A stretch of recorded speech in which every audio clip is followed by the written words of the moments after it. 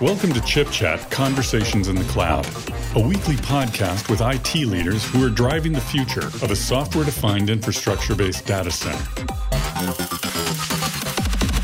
Good morning, good afternoon, or good evening, wherever you may be in the world. I have the honor to have Boyan Krasnov here with me today for Conversations in the Cloud. This is Jake Smith, Director of Technologies and Solutions at Intel. Boyan, can you tell us a little bit about yourself, about what made you want to found StorePool, and what you're up to nowadays? Thank you for having me. My background in IT, I'm mostly an infrastructure person. I've done lots of interesting and different things in IT infrastructures, from ISPs through hosting companies, data centers, and now doing an infrastructure product, which is this software-defined storage system. We started StorePool end of 2011.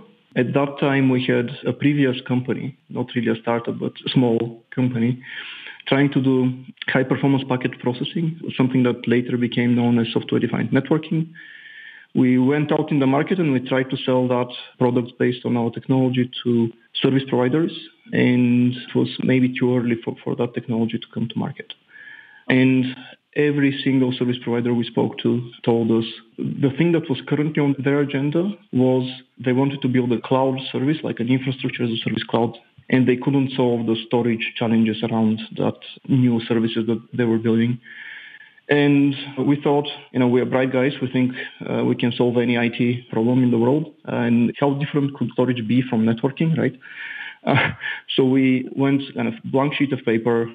How do we do storage in 2011? And we came up with an architecture, which is like a scale-out storage system, high performance, hyper-converged. It needs to be extremely efficient and very fast. And a lot of these terms like hyper-convergence or scale-out storage system, etc., they weren't kind of established terms at that time. For some of the ideas in the architecture, we didn't have an established word to name them, right? And later, the market matured a bit, and things like software-defined data center, software-defined storage became kind of established terms for what we do. Well, that's very exciting, Boyan. I know how difficult it is to take a team all the way through the process. Tell us a little bit of how your solution benefits end users and customers, and what are you guys able to deliver that maybe your competition or other companies aren't? Most of our customers today are service providers of one sort or another. So cloud service providers, hosting companies, and MSPs, managed service providers. We have a storage system which is very well suited for their use cases, for their needs.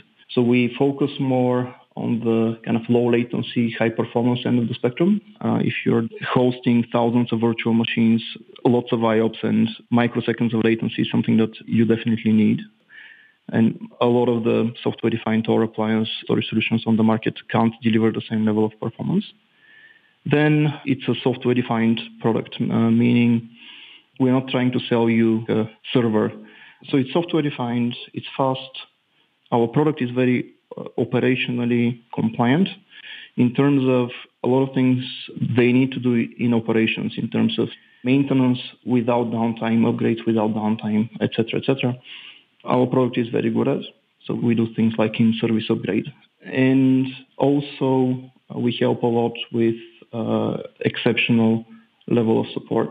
Our aim is that all storage systems we deliver, all storage systems in production, work well in the environment of the user with the workload of the specific customer. That's excellent.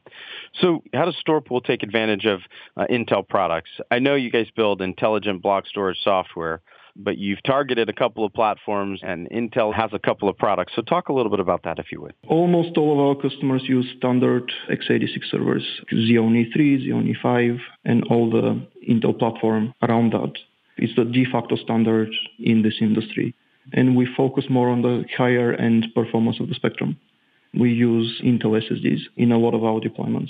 Today, about half of our deployed capacity is in all-flash systems. And these all-flash systems, a lot of them use Intel SATA SSDs today. We're just starting to see new deployments coming out with NVMe SSDs. And again, these are usually what happens is it's an all-flash system with NVMe SSDs, and these are kind of low endurance, one drive write per day SSDs, like the 3520, I think, is one of the models. Then on top of that, there are more specialized products that our software can use to accelerate write operations. So these would be NVMe devices with very low latency. And again, the de facto standard for these are Intel products like the P3700, which is like a flash SSD, non-flash SSD. And we are excited to see new products coming up, which are even faster, which can commit write operations in a fraction of the time that the fastest flash SSDs can do today, right? Which is like the 3D XPoint products, the Optane products. Yeah, the Intel Coldstream P4800X.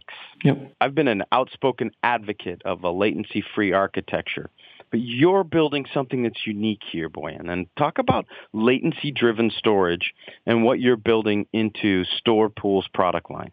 A lot of marketing and a lot of talking goes on how many IOPS can a certain system do. And from our experience, from looking at customer workloads, from looking at application performance, the IOPS number, the hero number that your storage system vendor advertises, has absolutely nothing to do with the application performance you're going to get.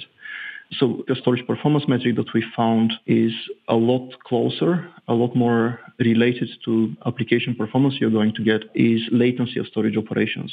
There is this business application, it runs on top of a database. The application issues a transaction in the database and the database needs to commit that transaction before confirming, right? The time it takes for that database to complete its work is what matters for application performance. What matters for how fast is the user going to get the result back. And if you design for lower latency, you can achieve latency levels which are a fraction of what a system that's not designed for lower latency can do.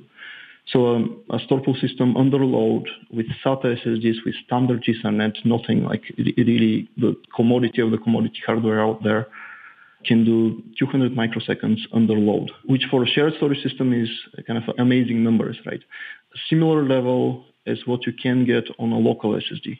With a system like ours, the distinction between a local SSD and an all-flash shared storage system becomes like there is no performance difference, or you're getting even higher performance on the shared system in some ways. So I think this is poorly understood, that a lot of people focus on what we call hero numbers, which is totally missing the point of trying to buy a storage system that would deliver better results for your users, for your applications. Boyan, well, thank you very much for joining us for Conversations in the Cloud.